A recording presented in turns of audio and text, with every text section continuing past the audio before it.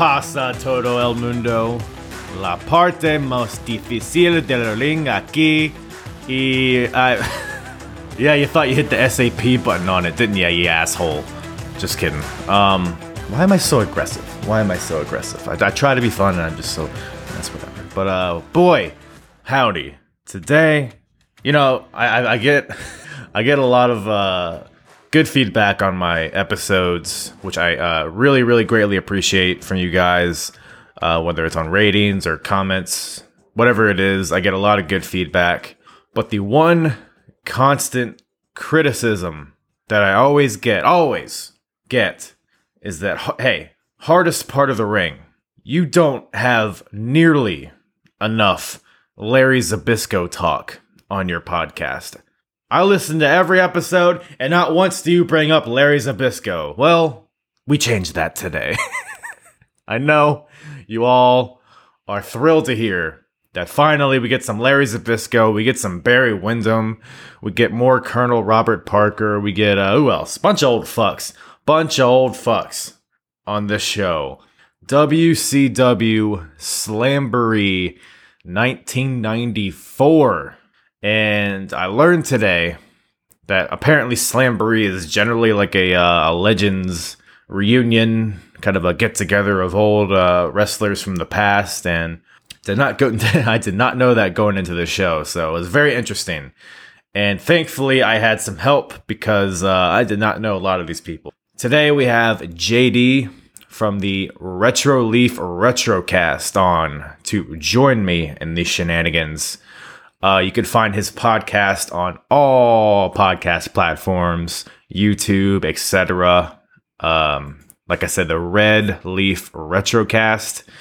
You can also check out his website, redleafretrocast.blogspot.com, and follow him on Twitter, why don't you, at bowlingjd. That's bowling like the sport. Is it a sport? I don't know. Like I said, or like always, I'll put all his info in the description as well as mine, so won't drag this intro out too long. Just want to say, had a really good time with JD here, a really knowledgeable dude. And yeah, go check out his podcast. He does a lot of obviously retro stuff, retro wrestling, but also does stuff on like video games, pop culture, and all sorts of stuff. He's a really good source for Japanese wrestling too. I know someone like me, I'm kind of casual in and out with Japan, New Japan, All Japan, stuff like that. But if you want someone to follow on Twitter, or if you want to listen to a podcast about it to kind of stay up to date with that kind of stuff, of somebody that's really knowledgeable about it, definitely recommend him. So check that out. But check this out first, you fucks. Keep listening to this. Like I said, WCW Slamboree 1994. Big show in this grand scheme of things because it's really the last one before Hulk Hogan is a prominent figure in WCW. So it's kind of the end of an era here, but probably a good thing. Because there is a lot of bullshit on this show, and I don't want to step on our toes of what we talk about, but man, false advertising, managerial interference, and just a bunch of old relics out there wrestling. Like I said, Larry Zbyszko. So with that, might as well just dive right into it. Here is WCW Slamboree 1994 with myself and JD from the Red Leaf Retrocast. So, yeah, I'm gonna be honest. So I was probably like 1 year old when the show happened. So I'm probably gonna lean on you a lot for a lot of the knowledge on a lot of these guys, because I didn't realize this is gonna be such like a legend show. Oh yeah, that's what the Slamboree show was for. I want to say the first 5 or so years. Yeah. Okay. Yeah, that's good to know. I had no idea. I mean, I was always like a WWF watcher. I got in like around the Attitude Era time, and I was full on WWF. So WCW is a completely new thing to me. And I guess I'll start off by asking, when did you start watching wrestling? Were you watching during this time? Well, I grew up in Texas, so WCW was the prime show I watched when I was younger. And then live shows, I really only went to WWF shows because they were generally, I guess, more popular, ironically enough, in Houston. Right. But as for TV, it wasn't until like the Nitro and Monday Night Raw stuff, because I didn't have cable growing up. Mm-hmm. So it wasn't until Nitro and Raw were kind of more in the mainstream that I watched TV. So it was mostly just VHS tapes from Gotcha. like Hollywood Video and Blockbuster that I would catch just Oof. completely out of Throwback. order. So it was always just kind of just filling in gaps myself as a child. Yeah. I did the exact same thing. Because I would go to Blockbuster and there'd be like a whole section dedicated to like wrestling. And I would just pick something that piqued my interest, and I'd throw it in the VHS player, and it'd be like some 1994 shit. Like, who are these people? Where's Stone Cold? Who is Doink the Clown? What am I watching here? Yeah, I was always more fascinated with the characters because I was a young child, 4, 5, 6 years old. I always loved the characters in WWF more, but I liked the wrestling in WCW more. So I definitely found myself as a WCW fan more than WWF fan.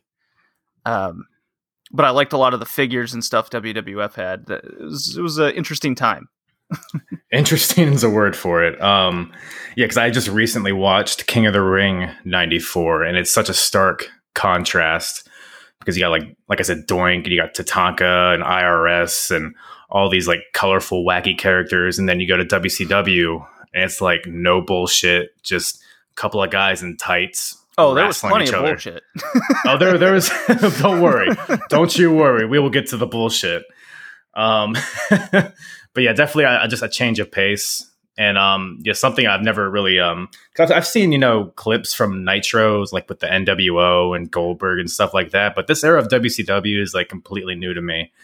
And one thing about this show overall, the thing that's probably the biggest happening during this time is Hulk Hogan, because I believe he signed like before the last pay-per-view, or it was sometime around the last pay-per-view, whatever the case is. He signed like around this time, and that was a huge shift in the industry back then, because obviously Hogan was the WWF guy. He was the guy that brought wrestling to the mainstream, and now he's all of a sudden shifting to another company.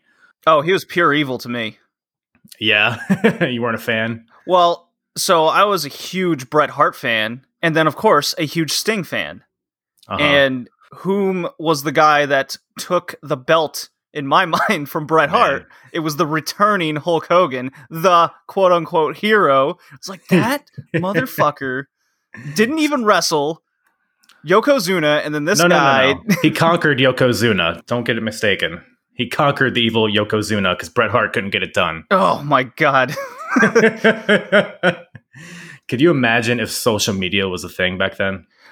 If social media was a thing, there would be no wrestling fans if they watched wrestling in the 90s. Because as we'll see from the Slamboree show here, what a cluster of a show. Now, did I have an entertaining time going back to the past? Absolutely. Was it good wrestling? Arguable. Oof. It was there was some good wrestling. It kind of took a while to get there. But yeah, like I said, I mean, WCW is still kind of like ramping up to where it's going to be. But yeah, man, I mean, we might as well just like dive right into the show. So, oh man, let's do it. I got a host of notes here. I've been doing unraveling over there with all your notes. Jesus. I've been doing WCW Nitro 98, and I just finished it after like a 2-year journey, all of the Nitros and pay-per-views in 1998, and I'm just started 1999, starting with, of course, the first show of the year, because I don't know if you knew this, but according to Tony Schiavone and Eric Bischoff, WCW was going to be the promotion of 1999. That's what they tell me. Was it? I mean, why would they lie to us? They wouldn't lie to us even on this show that we're going to talk about. Are you telling me it wouldn't be false advertising? Yeah, man, you're in the heyday of WCW 98, 99, and then I just say nope. We're going to pull you back, and we're going to make you watch Larry Zbyszko wrestle. I hate him on commentary. I might hate him more as a wrestler. We'll get to that point if I decide which either one is worse. I'm gonna tell you something. As a 27-year-old, the only reason I know Larry Zbyszko is because he used to be the general manager in TNA. Oh. That was a big thing in his career, right? That was a thing at one point. I mean, don't even get me started on TNA. Like, you want to bring me back for a TNA episode just to hear me just go into a fueled rage of what, like, there's a reason why WWE never saw that company as competition. Yeah. Man, I literally just did a TNA review yesterday, but that's like 2005 TNA, which is like when it was pretty good. I mean, it was an alternative. It was a good alternative. It wasn't. It couldn't replace WWE, but the X division, the tag division, then was fucking awesome. Really enjoyed the X division. All right, you know what? I'm just gonna have to bring you on my next TNA pay-per-view review, and we'll get into it then. I'm in. Because that'll get pretty heated. I feel. I already know. I'm in. But man, I'm gonna tell you what is not the X division is some of the legends that were brought out in the beginning of this show. Man, what a blast from the past. Oh, I can't wait to talk about the mistakes that they made. Well, you go ahead and tell me, lay it out for me, because I'm gonna be honest, I don't really have anything because all these guys are before my time. It was cool to see a lot of these, because I mean, unfortunately, a lot of these people that the legends that they brought on are gone at this point. So it's cool to see in that sense. But yeah, man, tell me what they did wrong. Well, so the problem with WCW was, first of all, it's the booking. It was also a lot of the false advertising, and it was also being in Philadelphia and bringing out a bunch of people that they didn't know. Yeah. Yeah, they because ECW was a thing at this point, right? ECW was a thing. You saw a ton of ECW signs, chants for ECW, because that's what happens when you bring Terry Funk to the show. You don't want one of the guys that's going to be on your card and possibly in 2 matches. Why would you want people to chant WCW? Hello, kitty cat. I'm glad you're not. My cats have interrupted so many of my episodes. Why would you want people to chant WCW at your show when they could chant a rival promotion of the city? Yeah, just as long as they're making noise, right? They're just having fun, Michael. Yeah, they're Terry Funk, Sabu chants. They were chanting for the promoter of ECW of the time. We want blood. I don't know if you heard the Todd Gordon chants, but there were definitely Todd signs of Todd is God. I had to look this up because I'm like, that feels like ECW. Because I, as a child, growing up not in Philadelphia, didn't know what ECW was until probably when it was dead. Right. Same here. I think it was still Eastern Championship Wrestling at this point. Yes, if I'm not mistaken. Is correct. I think it was still transitioning, so there was still a lot of hardcore elements to it. Yeah, and right at the beginning of the show, as they're panning over to their not paid crowd of 4,800 people, only about 3,000 were paid, I believe, if I have my stats I refuse to believe that. That crowd was jam-packed of Johnny B. Bad fans. Well, it's funny you mentioned that.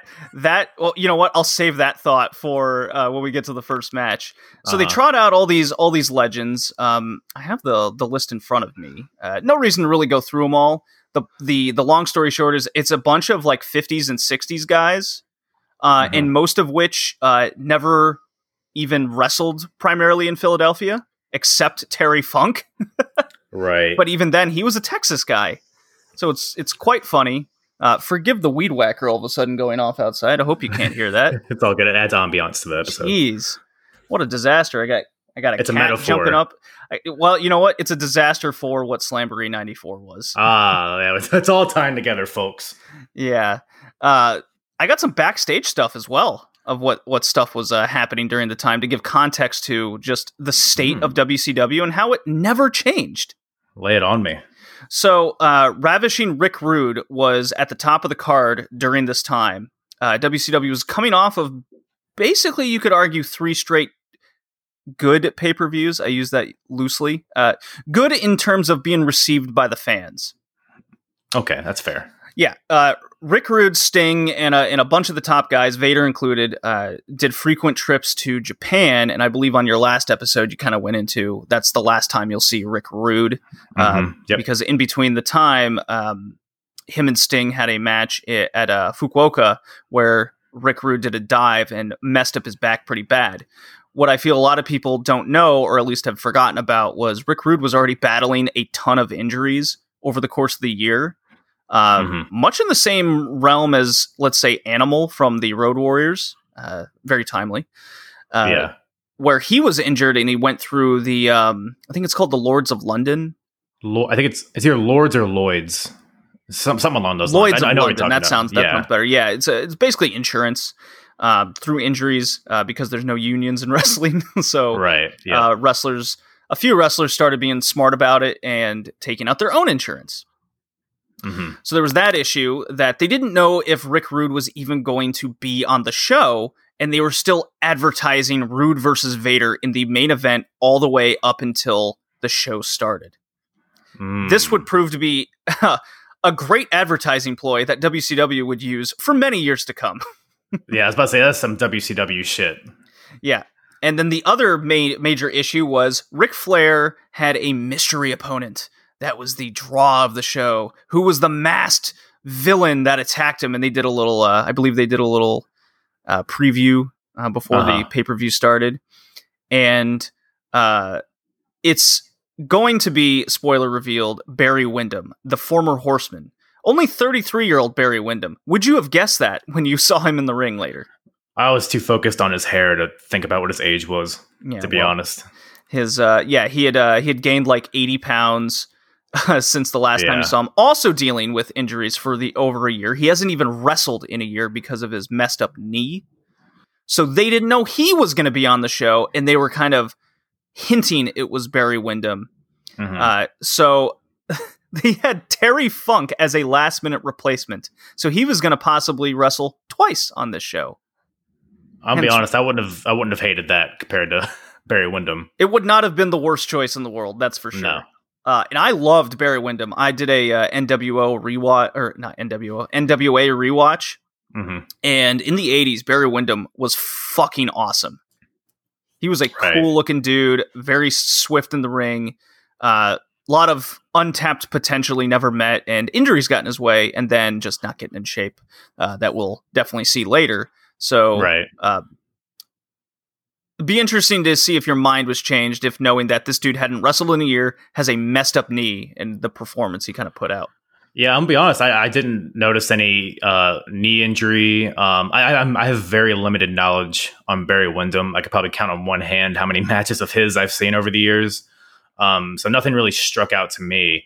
I will ask you one thing though. So they're building this guy, this mystery opponent, as 6'7", 300 pounds. Yeah. What was that supposed to allude to Hulk Hogan? It was, well, yes. It was also possibly supposed to allude to possibly Dusty Rhodes, because he was the only other 300-pound guy that you could think of. Right. But in fact, it was Barry Windham that had just gained a lot of weight. Doughy Barry Windham. Yeah. So that's two of your top three matches, false advertised, basically. And then the tag match with Kevin Sullivan's, I believe, son, or fake son. I can't remember all of a sudden. Dave Sullivan? The guy with the broken leg that came out later? The broken I didn't know if that was I guess we'll get into that, I guess, once we get to that match. I might have forgotten something. It was a very forgettable aspect of the show. But anyways, this turned out to be a blessing in disguise, one of the few things on the show where Kevin Sullivan's son or not son would need to be replaced due to his own injury and the fact that they were also advertising him as well. So a lot of just unknowns on this show. Could lightning strike? No. Spoiler alert. Oh man, that's so funny. I mean, this whole show, Slamboree, is kind of like, I mean, it's the last pay-per-view before Hogan, correct? I believe Hogan doesn't show up on TV until Or October. just pay-per-views. But Oh, yeah, really? I believe I believe so. Is he not at Bash at the Beach in July or August? Well, that's in 95. He's definitely there because that's the NWO turn. Or is that Right. 96? I'm messing up my years now. Sorry, I'm twisting all your wires. It's okay. Let's concentrate on 94. All right. You know what? There's nothing else that can get us on track like Nick Bockwinkel. So that's how the show starts out. And I guess he's the GM, commissioner, This poor whatever, guy. whatever the fuck they're calling it. Poor Nick Bockwinkel. Man, he's got a lot of stuff to wrangle on this show. But so as you mentioned, the whole Rick Rude thing, he was the international world champion, and actually retained it in that match that he got injured in Japan. Which, by the way, if you guys haven't seen, anybody listening, if you haven't seen that match or that injury, it's crazy to watch. You can find it on YouTube because the injury is brutal. He basically jumps off the top rope to the outside, lands. There's like a little crease in between the side of the ring and the ramp, and just lands like right on his lower back. It's brutal looking. It's a raised stage.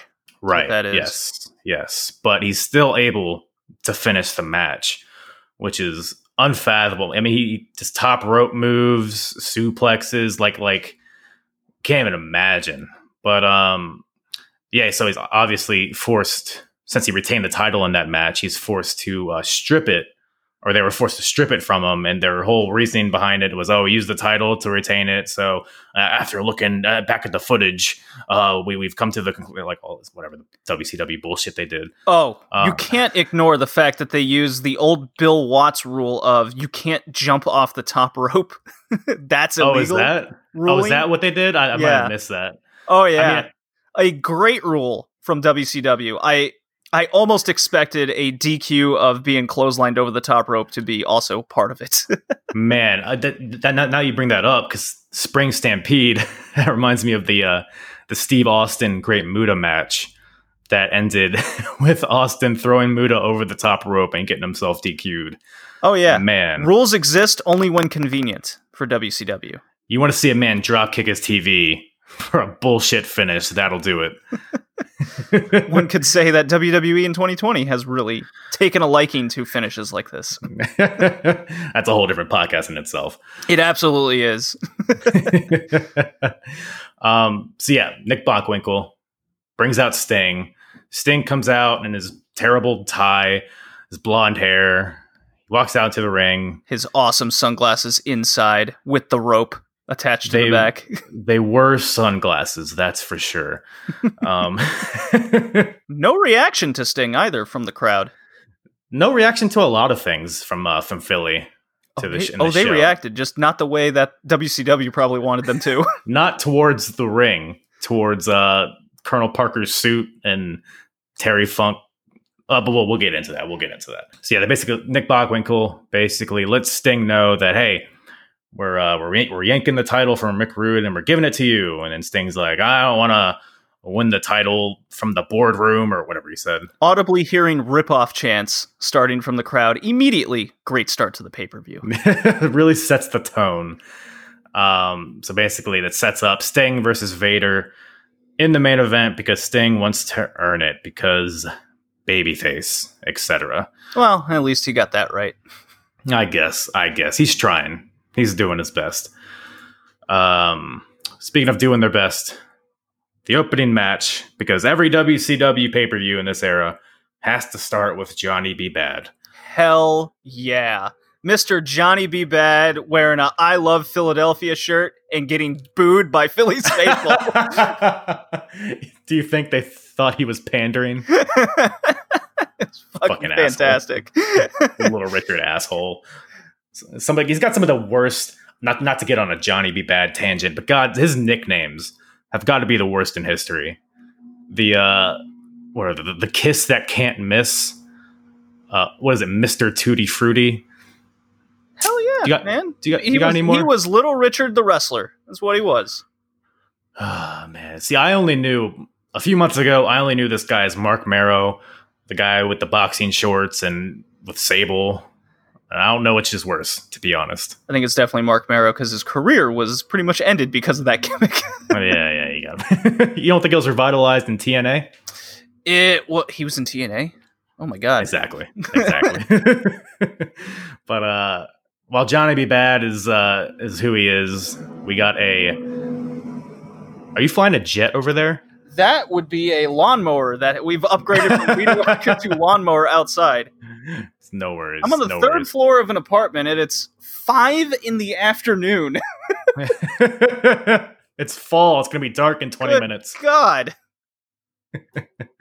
But yes, so Johnny B. Bad versus Stunning Steve Austin for the WCW United States Championship. I saw this on paper because I looked at the card before I watched it, and I was like, oh, this will be a pretty good opener. It'll get the crowd hot. It'll get them on fire. And then there's a lot of wrist locks. A lot of hammer locks, a lot of headlocks.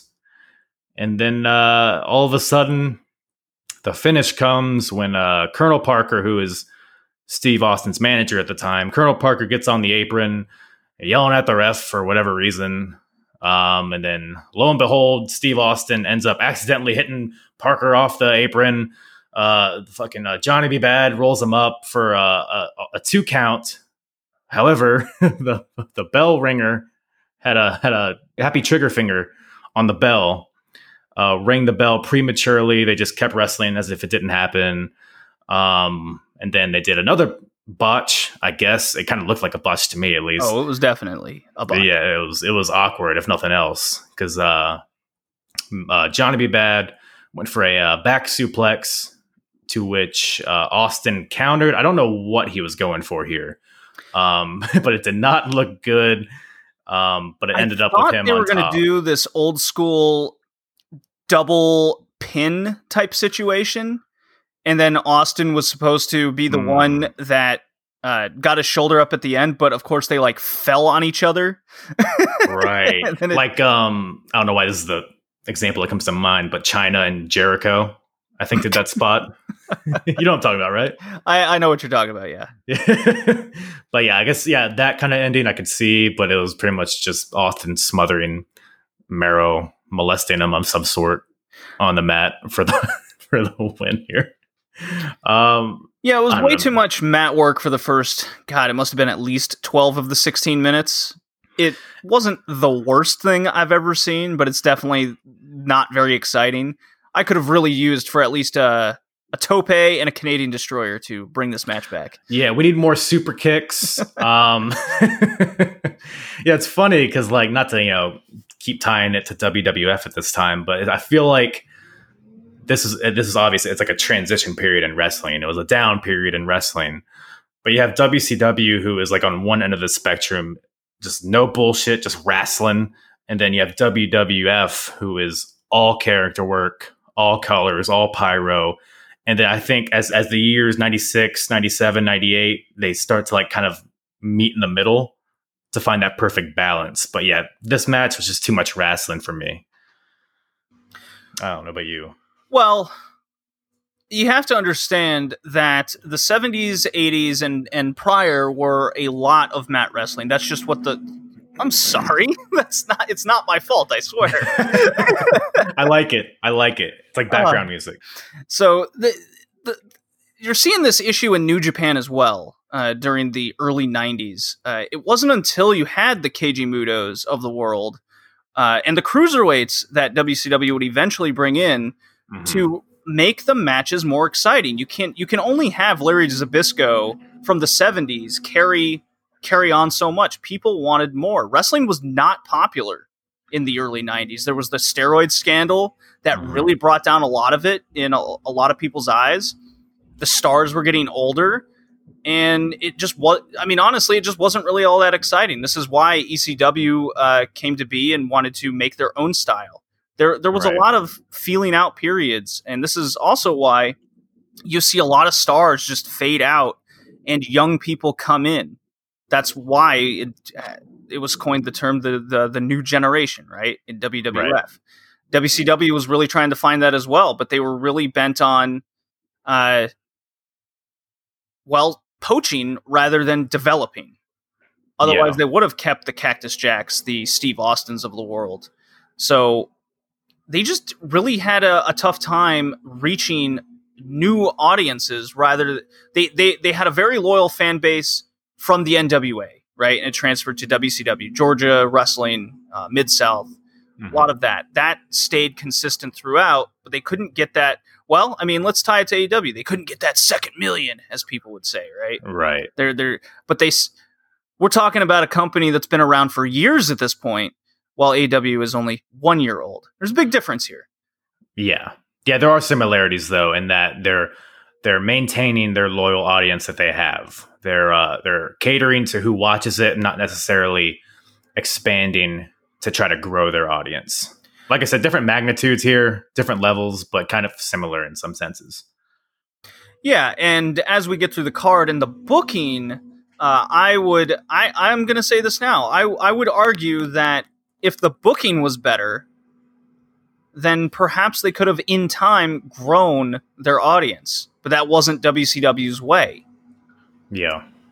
Yeah, it was very unsustainable in the ways that they grew their audience, because they did, obviously, in time, but that was through Hogan and bringing in Razor Ramon and Diesel and, Macho Man and all that stuff. And it was very little homegrown, quote unquote, talent. Well, I mean, we could look at the card here, and there wasn't a lot of young people on the card in general. No. But I also think, to be fair, that's kind of the nature of this show. I think it's kind of built as a past versus present kind of feel. So I think that plays into it a lot. Just to be devil's advocate. Yes, the Slamboree show was a show built on honoring the past, but they're not the ones wrestling, right? Yeah. And you hear that in a lot of the interviews from the legends, where they would put over the new talent. Oh, they're faster, they're stronger, they're better than I ever was, or we ever were. Do you want to get back in the ring? And then they'll go, oh no. While you can kind of see them mumbling to themselves. That'd be ridiculous. Yeah. Well, you see them like mumbling to themselves like, wrestling's broken, it's ruined, it's terrible. The state of this industry is awful, very it's every generation, right? Wrestling's worse than it was beforehand, right? Right. When in fact it's probably better. But one could argue in the early 90s it was very rough, but for other reasons. Yeah, my favorite example, and I don't want to get ahead of myself, but after that street fight towards the end of the show, and they cut to who's it, Vern Gagne, Luthez, yes. I think that was my favorite, because they do that throughout the show, I guess, because we don't need to go into every single segment they did, but it was kind of a thread throughout the show.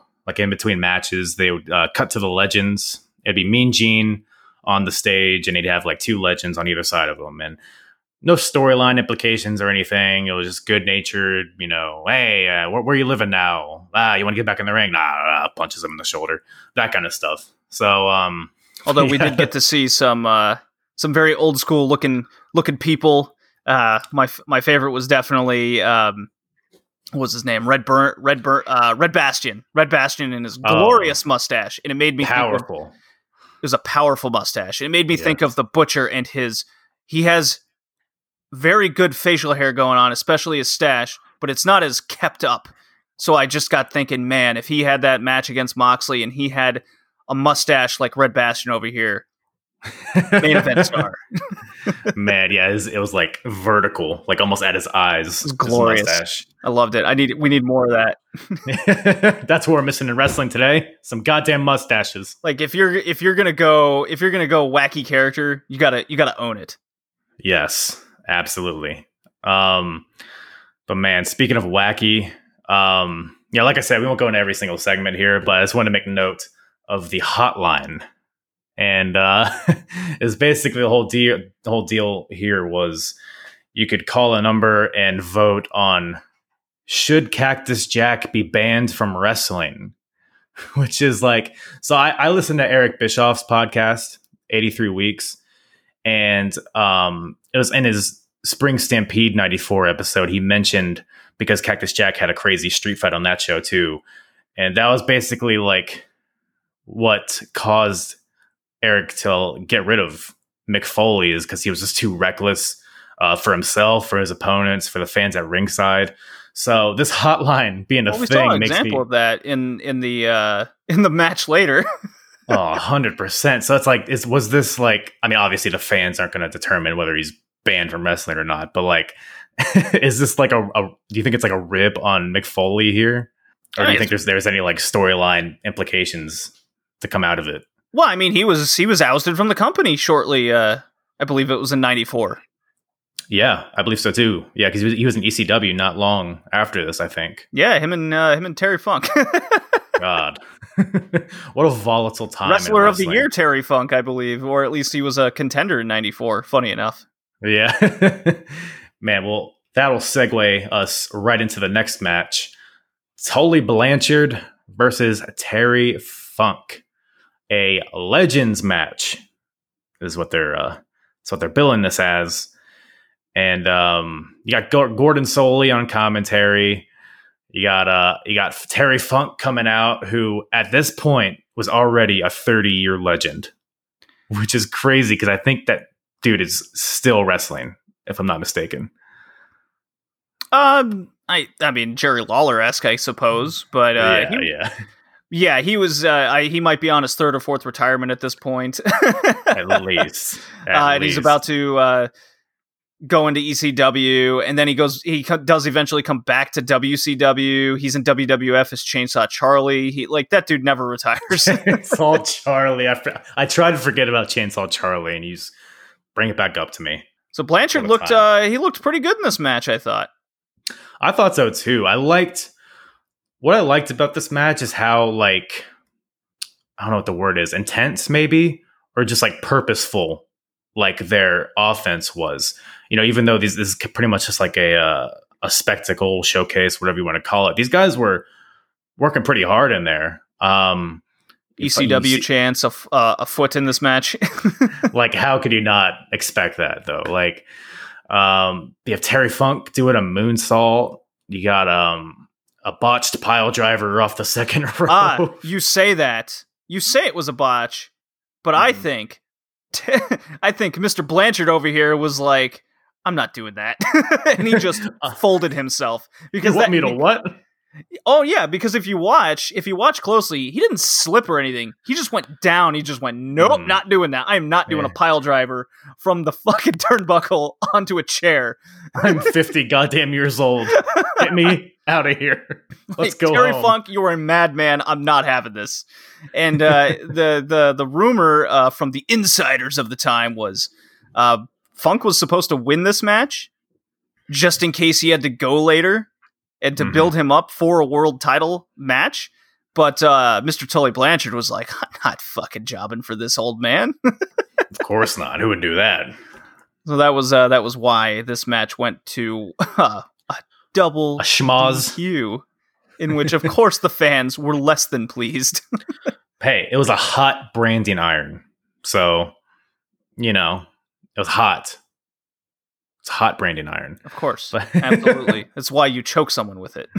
Exactly. That's why you just grab it with your hands and don't scream. I did get a kick out of Terry Funk elbow dropping and Junkyard Dog headbutting a straw hat that he took from a fan after the match in his fury. God, that's what I do when I'm mad. I go find a random fedora and headbutt it and bite it on the ground. Absolutely. I mean, that's what a normal person would do. What an unhinged motherfucker this Terry Funk is. I'm so sad we didn't see him in a second match tonight. Oh, wait, we did see him again. Oh, no. Don't worry, folks. We're not done with Terry Funk. Double duty Funk over here. But we got some more gold before that. Oh, no. Lord Steven Regal versus Larry Zbyszko. Non-title, though. Right, because it's a pay-per-view, so, you know, why would it be for the title? Well, you got to build up. See, they saw in the future and like, oh, man, TV money is where it's going to be at in 25 years. Let's build matches on a pay-per-view so we could pay them off on TV. Yeah, let's build this fresh new star in Larry Zbyszko. God damn it. Yeah, the living legend, didn't you hear? He is living. He is living. No doubt about that. I joke about it, but the dude, he was looking pretty stacked out there. Larry Zbyszko. Larry Zbyszko was never not in good shape. Steven Regal was a problem in the 90s, to say the least. He loved some vices, one might say. Question, did you time how long it took? Because this is Larry Zbyszko, and I've seen my Larry Zbyszko past matches. Did you time how long it took them to physically come in contact with each other? If I did not time it, but if I had to guess, I would guess 2 minutes. Oh, you would be exactly correct. Was it 2 minutes? It was 2 minutes. It was, well, as outrageous as that is, like, I loved Regal's mannerisms during this whole match.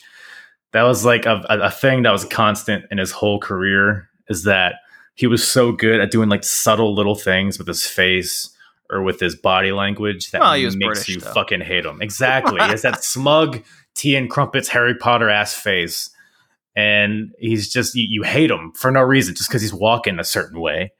And I think that's kind of was the idea.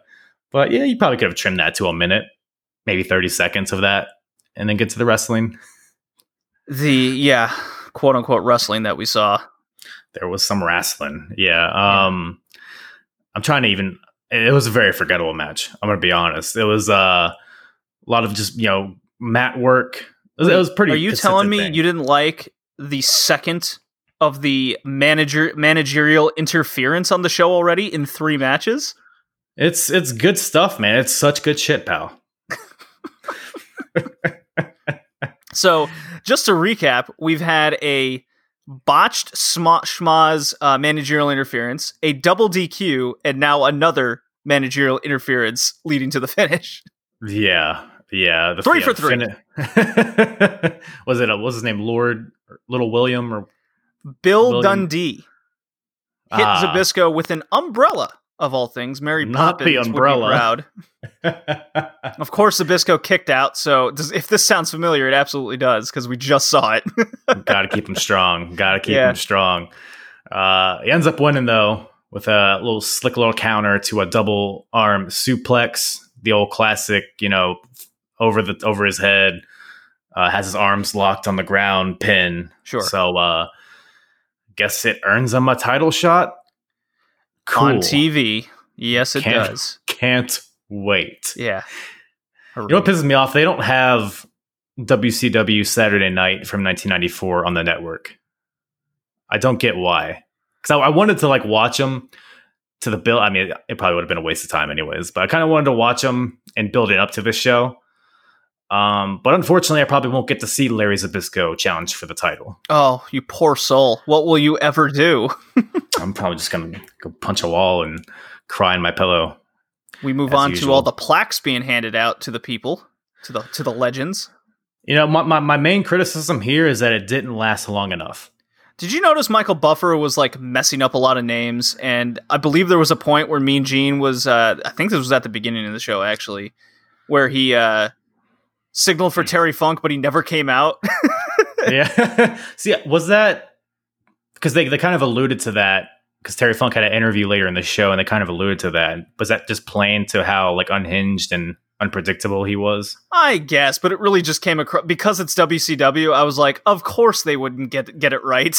Yeah. Because during this plaque presentation, I believe it was the Assassin who got booed, because nothing like bringing about a super heel for a Philly crowd to cheer, right? His plaque was not facing the camera. It was backwards. Of course not.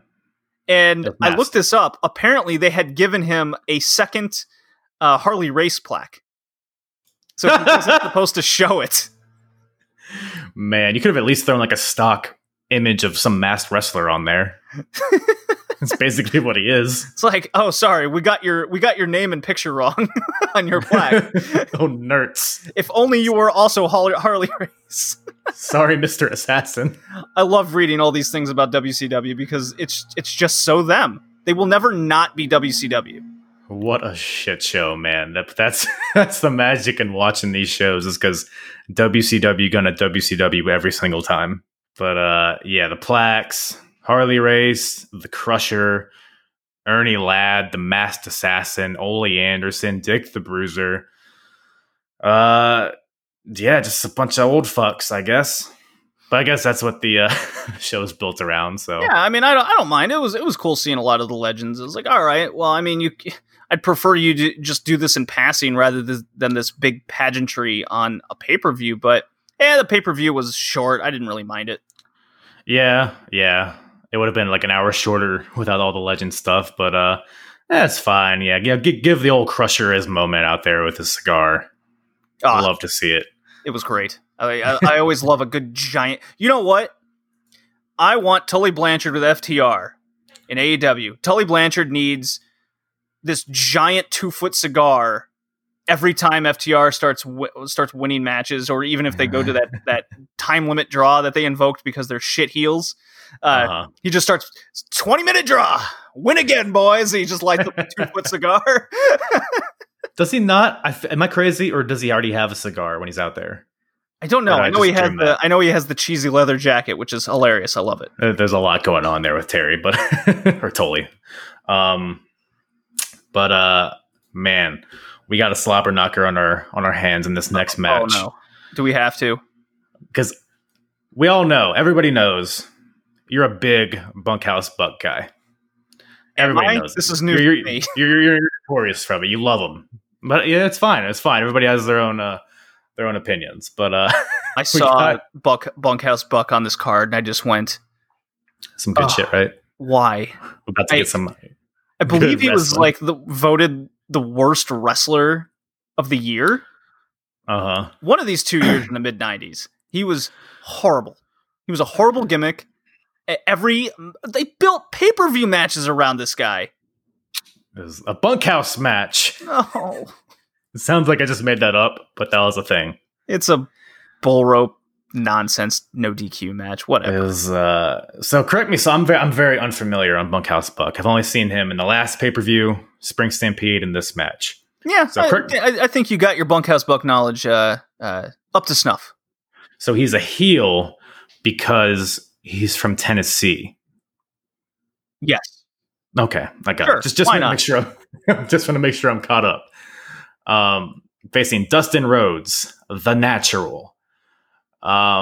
This match was what it was. Bull rope match. You got a rope. You got a bull, et cetera, et cetera. I actually did like their previous match, that bunkhouse match. It was just whatever bunkhouse match. The Spring Stampede had the bunkhouse match. This show had the bull rope match. So they're the same thing, whatever. No, they're different, God damn it!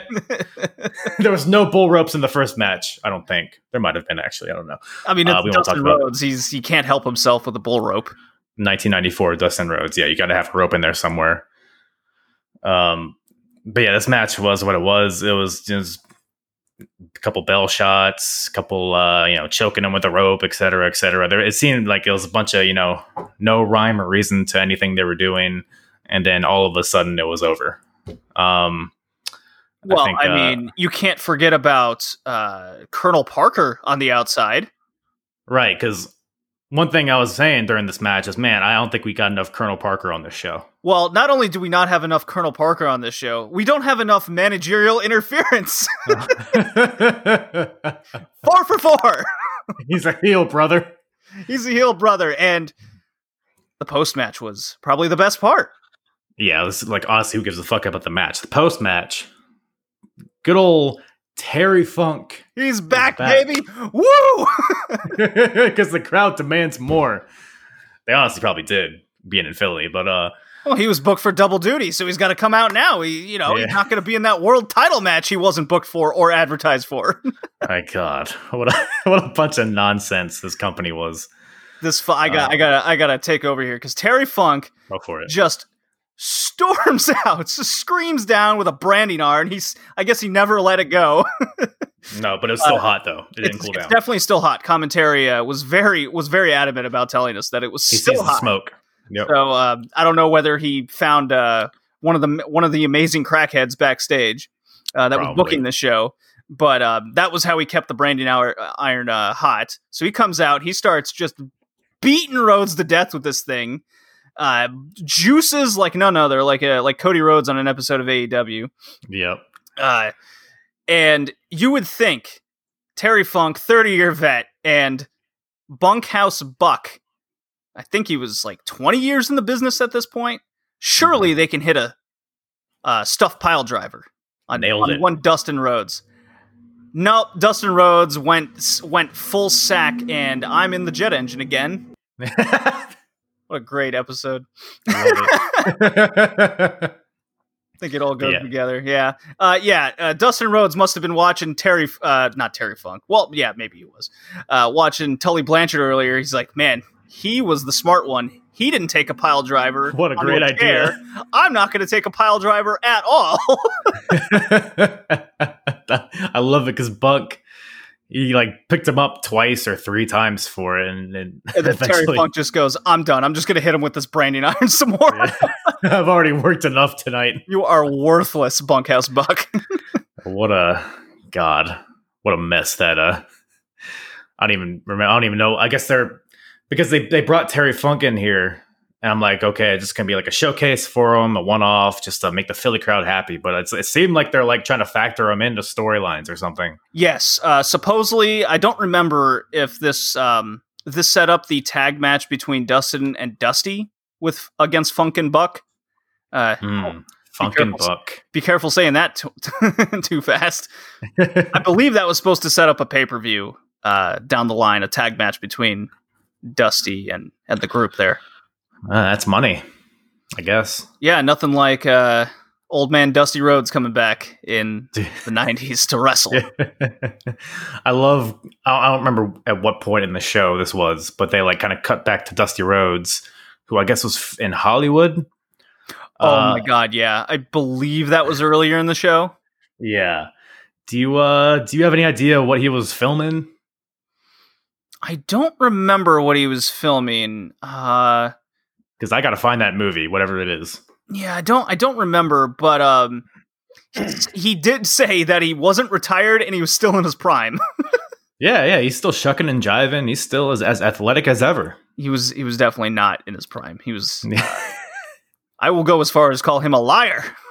This was post polka dots, right? Yes. In WWF. Okay, that's right.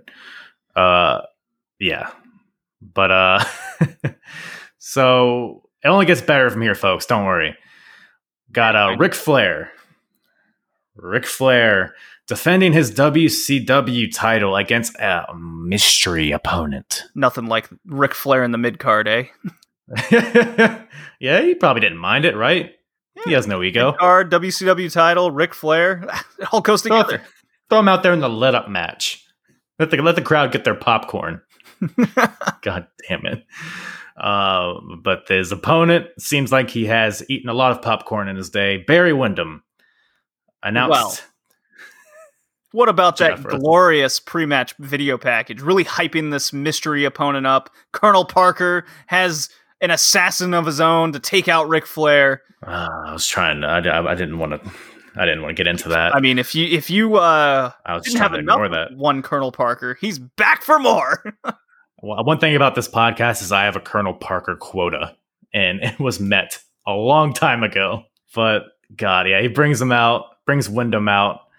His terrible bangs and his light blonde hair, doughy body, terrible, like I guess his injured knee, and now he's going to face Ric Flair for the WCW title. Just printing money. God. What's funny is they would run this feud and match back 4 years later in '98, in which Windham would be bought by Eric Bischoff. That sounds about right. I'm building up to a pay-per-view match between Ric Flair and his son against Barry Windham. It's a wonder how that company didn't stay alive. Yeah, I can't imagine why. I mean, look, like if you lived through the Four Horsemen days, I suppose this match would have some appeal. Even though I think they already did a Barry Windham Ric Flair feud many years before this. Am I correct? I believe they did, yes. So it's like it was rehashing another thing, just adding the Colonel Sanders guy into the mix because that's going to make it better, I guess. But I gotta say, I did like the finish of this. Well, in some aspects I did. because you forget how. I mean, Ric Flair at this point even was wrestling for goddamn 100 years at this point, but the way he was able to flip over the top rope within that classic, front flip over the turnbuckle, run to the opposite turnbuckle, hop up there like a cat, hit him with a double axe handle, and that's what gets him to win here, which is kind of surprising to me. But I did like parts of this match. I think honestly, we make fun of this match, but I feel like this is probably the best match so far of the night.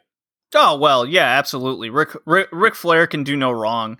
He carried a less than mobile Barry Windham. His knee was clearly bothering him. I kind of wish they would have worked that into the match more, just so they could actually have an excuse for Barry Windham to be grounded. The match was only 13 minutes. It was fine. I did like the finish. Of course, Colonel Parker. I mean, 5 for 5. Yeah, exactly. Fuck. God, it just all blurs together. It's like this show was one big managerial interference. Well, I mean, the 6th match didn't have a manager involved. Instead, we got something else. It was something else. No doubt about that. We have a Broad Street Bully match, which is a street fight for all intents and purposes. And this is for the tag team titles. What's that? I like goofy names like this. Broad Street Bully. They brought in. I don't need it. Ah, come on! It was named after this special guest referee, the enforcer of the Philadelphia Flyers. What was his name? Schultz. Schultz of the Broad Street Bullies. Because back in the older sports days, they used to actually have names for like groups of players and tag teams, and they would actually market guys and these crazy things. So I like things like this. We see AEW kind of doing wacky names like that. I think it's fun when wrestling would do these things. Yeah. I guess I'm not too offended by it, but oof, this match, chaos, I guess would be a word for it. Dude, this was awesome. It was. Because especially when you like put yourself in the shoes of 1994, you weren't seeing this kind of stuff. Oh God, no. Not at all. So, I mean, even by today's standards, this was super brutal. It was brutal. It was nonsense. It was just from the get-go. It was just nonstop fun. It was under 10 minutes, so keep that in mind. God, yeah, it was. Like, it took them literally 2 seconds to get out of the ring once the bell rang. And it was just nonstop. There was no breathing. There was no setups. It was just, let's hit each other with objects for 10 minutes until the finish. Pile drivers on the ramp. You got trash cans. You got, what else was there? Guitar shots, I think. Oh, that came funny. That was later. I'm sorry. Mr. Famous Philly Flyer Schultz was the special guest referee. Wore his hockey jersey. Came out with the hockey stick because he plays hockey. I don't know if that was really bashing the crowd over the head with the fact that he's a hockey player. Yeah. David Schultz of the 70s Flyers. I don't know why I was thinking he was from the 80s, but he was just basically there to count the pin, and boy did he. Something like that, yeah. This motherfucker not only counts the pin, he gets involved because you can't touch his fucking hockey stick. I did get a pop out of him pulling the jersey over Sags and gooning him up like a hockey player would. That was a very good spot. I popped hard for that. I was like, yeah. You could tell he was having so much fun with that, because at first, like the first punches before the shirt, he was like trying to work it. But then once he pulled that shirt over, it was like, oh, all bets are off. I'm back on the hocky rink with this shit. Oh, it was great. I like to think he was shoot punching Mr. Sags there. Everybody was shoot everything in this match. Good God. Oh yeah, it was just laid in. Oh, laid in harder. Yeah. Open chair shot to the head? Absolutely. Give it to me. How about that lighting rig over there? Oh yeah, hit me in the back of the head. Yeah. It really was like they had no plan, and they were just finding random stuff they found on the ground and they were hitting each other with it. Oh, it was great. Cactus Jack doing elbow drops onto a trash can to the cement floor. How is that dude still walking? I have no Tell me idea. that. This is why his hips are just thrashed, right? He's doing things like that. He should be in a wheelchair 10 years ago. Same with like Jeff Hardy, like those kind of guys. I guess if you do it so much, maybe you get callous to it. Oh, I don't Who know. knows? Maybe they're just made out of metal at this point. Sent from another planet or something. Good God. But Did you have a favorite spot in this match? dude, I'm gonna be honest, it all blended together. I will say, you know what? Yes. Although actually no, it was post match. It was my favorite part of this whole deal. When the Cactus, I don't even know if I mentioned who was fighting in this match. It was Cactus Jack and Kevin Sullivan versus the Nasty Boys. So Jack and Sullivan end up getting the win after someone gets hit with a hockey stick. Is it Sullivan hitting one of the Nasty Boys? It is Sags, I believe, because Knobs was seemingly never in the ring. Right. So Cactus Jack, Kevin Sullivan win the titles. But then there's a whole hullabaloo after the match, which brings out Max Payne to a very whelmed crowd. Oh my God. I could not believe. I was like, who the fuck is that? I was really questioning, is that Tugboat? Is that Earth? No, it's not Earthquake. It's definitely not Earthquake. I was like, who is that? He's like, it's Max Payne. I was like, who? I only know him. Just this fat, giant dude comes out with a guitar because, I don't know.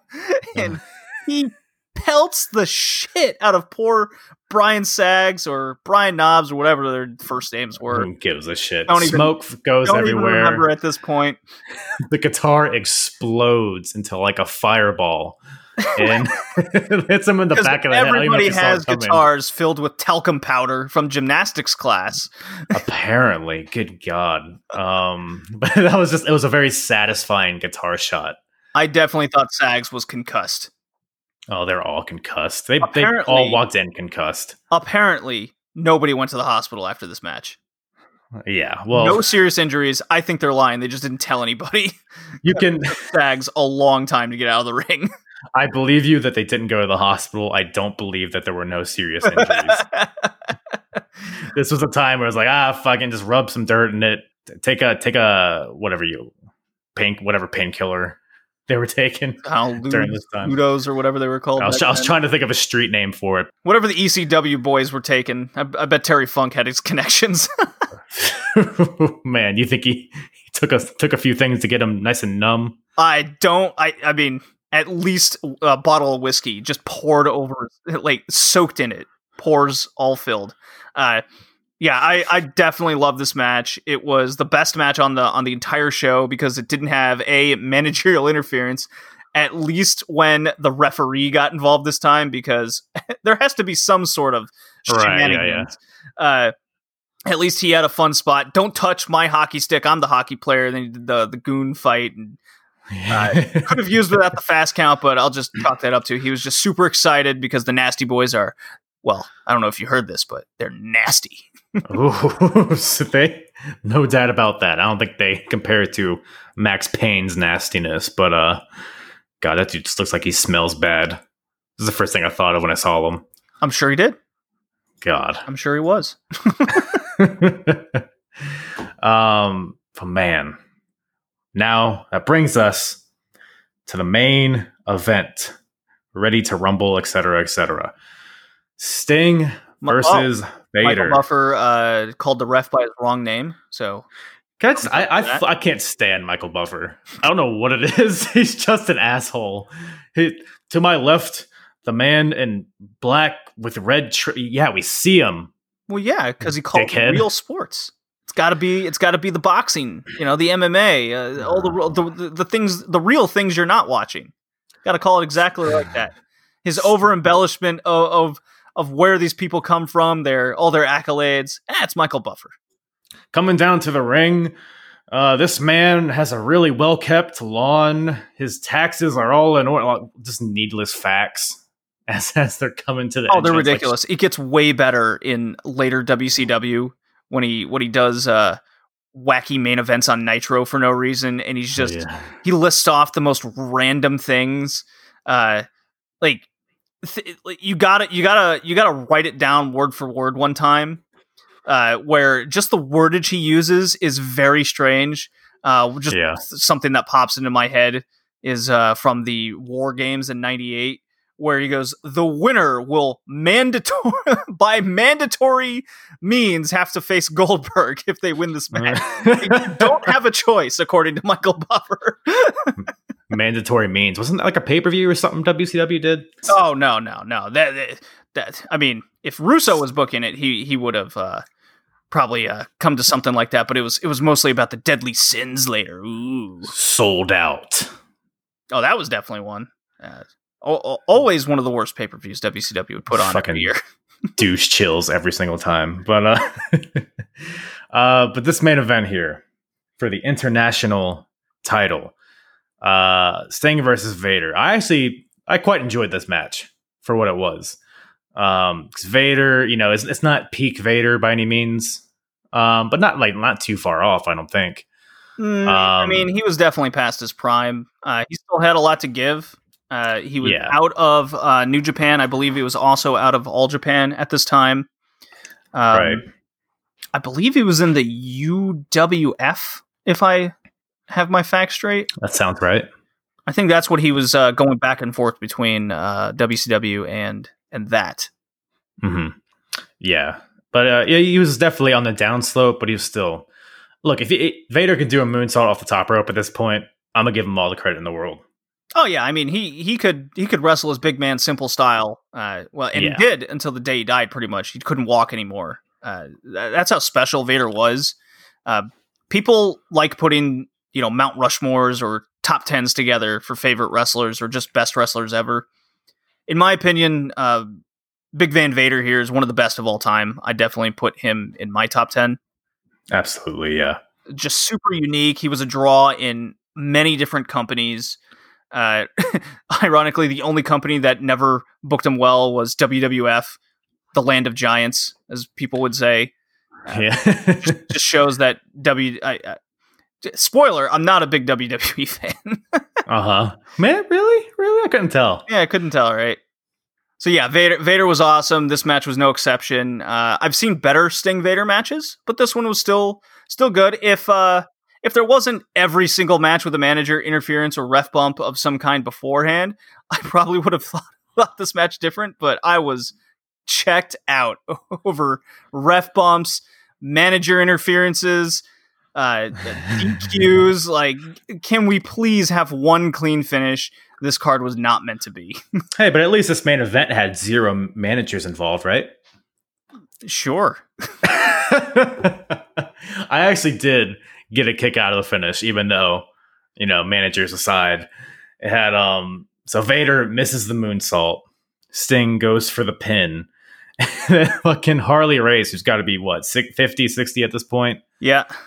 Gets to the top rope, goes for the headbutt, misses because Sting moves out of the way, hits Vader by accident, and then funny. Like, the funniest part. Not a DQ, eh? Okay, cool. No, but speaking of the ref, the funniest part is the way that the ref just shit cans Harley Race out of the ring, just like shoves him out. Oh yeah, it was great. Get the fuck out of here. He was it Randy Anderson or Nick Patrick? I forget who was the ref here. They both kind of looked the same. Well, Michael Buffer called him Randy Anderson. His name's Randy Peterson. Was it not Randy? Wasn't Randy Anderson a person though? Maybe. I don't know. The referee was Randy Peterson, the guy who the famous angle on Nitro later, in which I believe it was the same guy, where he would actually come down with cancer, fight it, survive it, and then they used it in an angle on Nitro because WCW, and they fired him on live TV, which was apparently a shoot firing.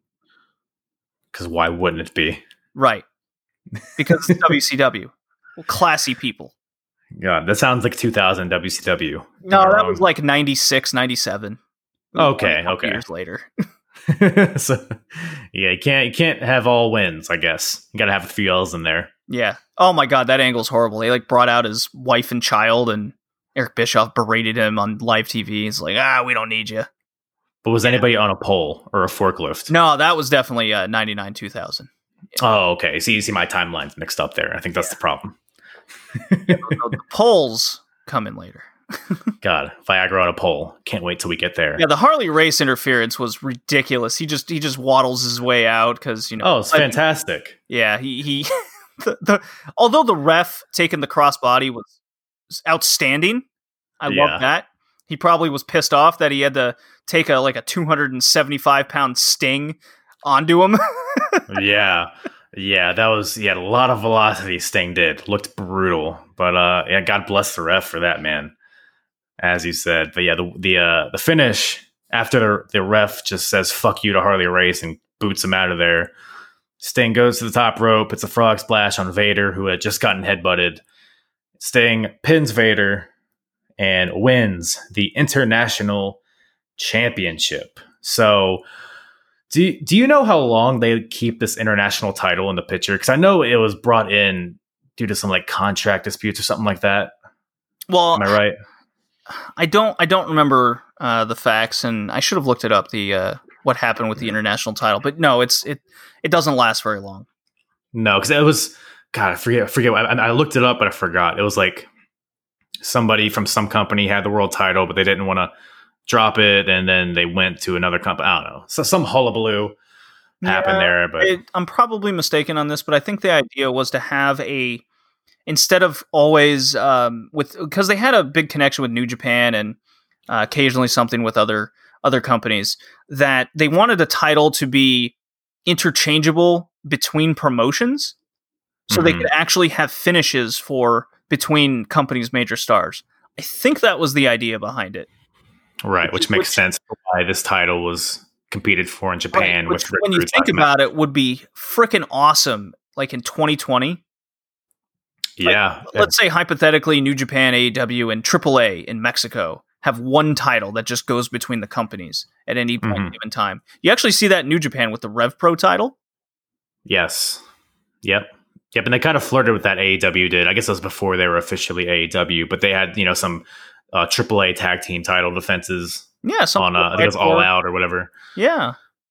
I think that'd be a really cool concept. Companies, I think, are more, or at least some are more level-headed nowadays. And you don't have the wrestlers themselves going, I'm not taking that pinfall for that guy kind of situation, because they don't feel like it. Yeah. Yeah. Yeah. And you see that kind of with AEW and NWA. There's definitely a lot of crossover there, particularly with Thunder Rosa.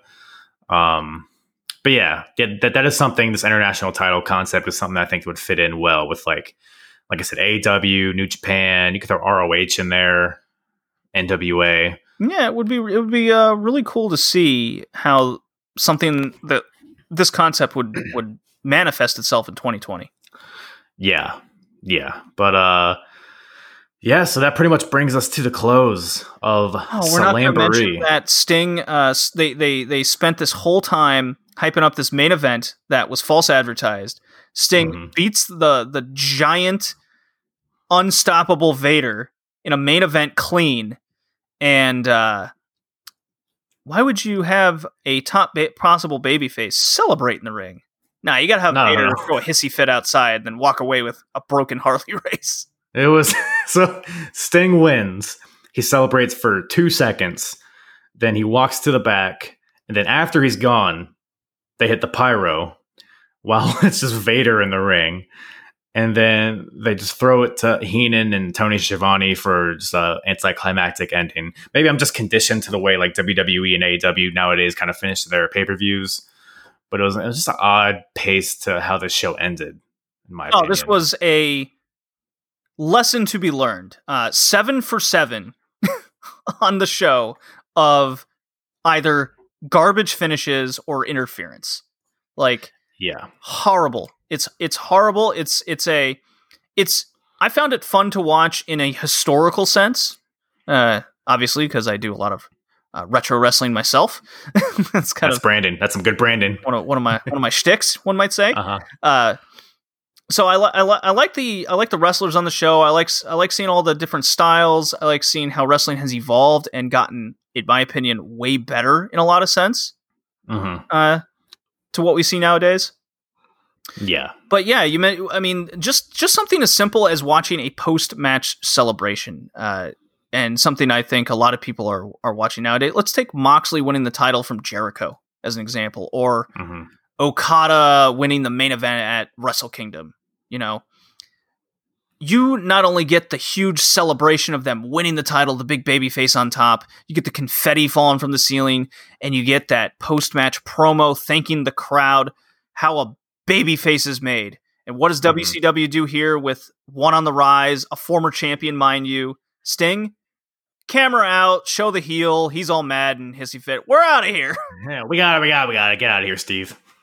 They got the idea. Ridiculous. Let's bring out Colonel Parker again. Why? I don't know. And they wonder why they couldn't fill up stadiums during this era, and why it took such leaps and bounds and a lot of money to bring in talent from the past.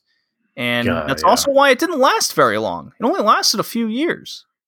Yeah, you can't sustain yourself with that kind of mentality, because it's so fascinating to me, this time period, because you have WCW, WWF, ECW, how do you have people just hopping from promotion to promotion? Like, we got Cactus Jack is about to leave, Steve Austin, Johnny B. Bad, got Hulk Hogan coming in, you got all this stuff. You got Razor, obviously Scott Hall, Kevin Nash coming in a year or two. It was such a volatile time in wrestling. And if it wasn't for, the shock was Hogan didn't help WCW's business, not much at all. It didn't make the spark, and the way history ended up being, it was they had to turn him heel because it just didn't work. Yeah. And they really could have just done some benchmarking and watched how the crowd reacted to him in his last, couple matches in WWF. The crowd was getting tired of Hogan. They were getting tired of that just general kind of character and style, which is why 94, 95, that's why WWF suffered so much, is because they were still trying to do that. Suffered. They couldn't exactly grow their audience, and they were losing a lot of their audience as well.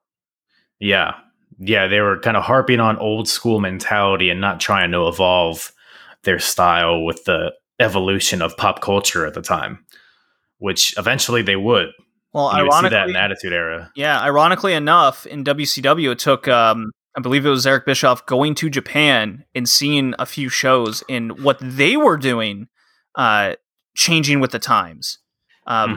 If you watch, I'm watching New Japan in the 90s and seeing how they're evolving from the 80s to the 90s. And All Japan, I check in, see some of the relevant shows or matches over there, and seeing how New Japan's more or less still relying on a lot of their past stars rather than the new ones that they're trying to get over, your Chono and Muto of the world.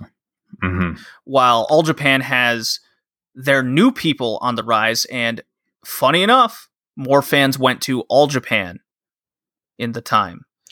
Yeah. So we could argue all day that WWF losing a lot of their stars to the bigger money promotion, at least with the bigger pocket, in this case WCW, they were forced to make new stars. They were forced to sign, you could quote unquote WCW rejects, if you will, right? The Steve Austin, Cactus Jacks of the world, and build them up and utilize their development system and actually try to get them over. You see a pattern here in what's going on in, say, today's wrestling. Yeah, and that's definitely, I think, it's a lesson learned from this time period. I think there's a lot more emphasis in some way. Yeah, it's not perfect. They still, you see that a lot in WWE and AEW, bringing in old names to pop some ratings or whatnot. But that's just a product of, you can train these guys, you can teach them all the technical stuff, you can give them a catchphrase and some cool entrance music. But at the end of the day, there's not a lot of big mainstream stars nowadays. And I feel like that's kind of maybe that there are a lot of parallels between where WCW is in 1994 and where wrestling is now. Oh yeah. You could just to compare WCW and WWF of the 93, 94 era, and how unpopular and unmainstream it really was, and how looked down upon it was in the industry, stigma-wise. to WWE and AEW, a lot of companies are doing the pros and cons to what the era used to be. And I really see a lot of parallels to this era where we've seen here today, to the era we're living through right now, or obviously COVID aside. Yeah. Just from the way the industry's moving and the way television's moving and the way stars are being groomed. Who was having a tough time making new stars during this time? It was WWF, right? While WCW had the quote unquote stars, aka let's say AEW has the Jericho and the Kenny Omega of a different market, right? But they are stars. Who is going to be the one to actually build up the new ones? That's what's most interesting. And that's why going back to eras like this and seeing, the Steve Austin in the undercard here and what we know he became, Sting as well. Who rises up, who falls. I just like seeing the parallels of then and now. It's pretty cool. Yeah. And that's really why I go through all these shows. WCW 94, WWF and all that stuff. Eventually Factory and ECW. It's just such an interesting time capsule to go and look at how they did things back then, and kind of similarities and competition back then. Because a hot button topic today is AEW versus WWE, and there's a lot of similarities with WWF and WCW back then. And it all plays to how they build new stars and what really brings in a new audience for each of the companies. Because in 1994 they're struggling, but within a year or two it's all bets are off. Yeah, and if you want a concept of how still more popular wrestling was at the time, at least in a TV sense, Ric Flair and Ricky Steamboat in WCW the week prior drew a 2.4 as opposed to, say, the 1.6 that Raw is doing these days. Yeah. And then WWF, 2 days after this pay-per-view, Yokozuna and Earthquake had a sumo match that did 3.5. One was good wrestling, one was not. Yeah, it really, puts in perspective, the wrestling quality, quote unquote, really isn't the variable that matters. It's kind of the characters and the entertainment value, which, I don't know, maybe somebody was entertained by Yokozuna versus Earthquake. Oh, I remember that match. I was not entertained. And Ric Flair, Steamboat, they had wrestled so many times at that point. But yep. Stars will be stars. You just got to hit the market, right? And what is that? What do people want? WCW couldn't figure it out during this era. WWF was still struggling with their golden era type stuff. Mm-hmm. It's fun. I look forward to listening to more of the Apron Bump on your journey as you go through these tough times. Absolutely. Well, you know what? I might just have to bring you on again and have you suffer through it with me a little bit more at some point. I'd be happy to. I would be happy to be back because I always love watching old stuff and comparing it to the new. Absolutely. But yeah, Slamboree. It was a show that happened. That's for sure. But yeah, man, thanks again for making some time coming on here and talking with me about some suspect wrestling. Oh, thanks for having me and the lawnmowers outside. Absolutely. It only enhanced the show, I think. You could call it my managerial interference. I love it. But yeah, do you have anything else that you want to promote? Oh, well, I mean, obviously listen to the Red Leaf Retrocast if you're a fan of gaming, anime, and of course wrestling. Do a bi-weekly wrestling podcast. It's all on the Red Leaf Retrocast site branding. Every 2 weeks come out with not so much the wrestling maybe everyone is super familiar with. I do AEW reviews with my mom, who is a lapsed fan of 20 years. And she's just gotten back into wrestling, AEW in particular, so we review that. These days, watch a lot of Japanese wrestling, New Japan, Dragon Gate. I don't think there's a lot of podcasts about that. DDT, the comedy promotion, which compare to AEW a lot. That's where Kenny Omega faced the blow-up doll, right? That did happen once upon a time. So did Kota Ibushi. We can't forget about that. The New Japan star. It's not just Kenny Omega. That's a pretty good match, though, I'm going to be honest. Dude, Yoshihiko the blow-up doll makes stars. You can't deny Super this. over. Super over, too. Former Iron heavy middleweight champion, too. That sounds made up. And then do a lot of women's wrestling. The best in the world, the Joshi scene, Stardom, Ice Ribbon, and the like. And then, of course, the retro stuff. We do All Japan Women, almost in the 90s, did the entire 80s. New Japan through the 90s, going through that journey currently in 1993. And then WCW myself, we just started 1999. The next episode will be the dreaded Finger Poke of Doom episode. Ooh, doggy. Spoiler, it's worse than you remember. I have a hard time believing that. Oh, yeah, because most people only remember the poke. You don't remember the show. Yeah, it's probably for the best. It is. Did you know Goldberg gets arrested on the show for stalking? You know, I believe it. Yeah. Good stuff. I have no trouble believing that. WCW. Yeah. Yeah, man. You're like my go-to Japan.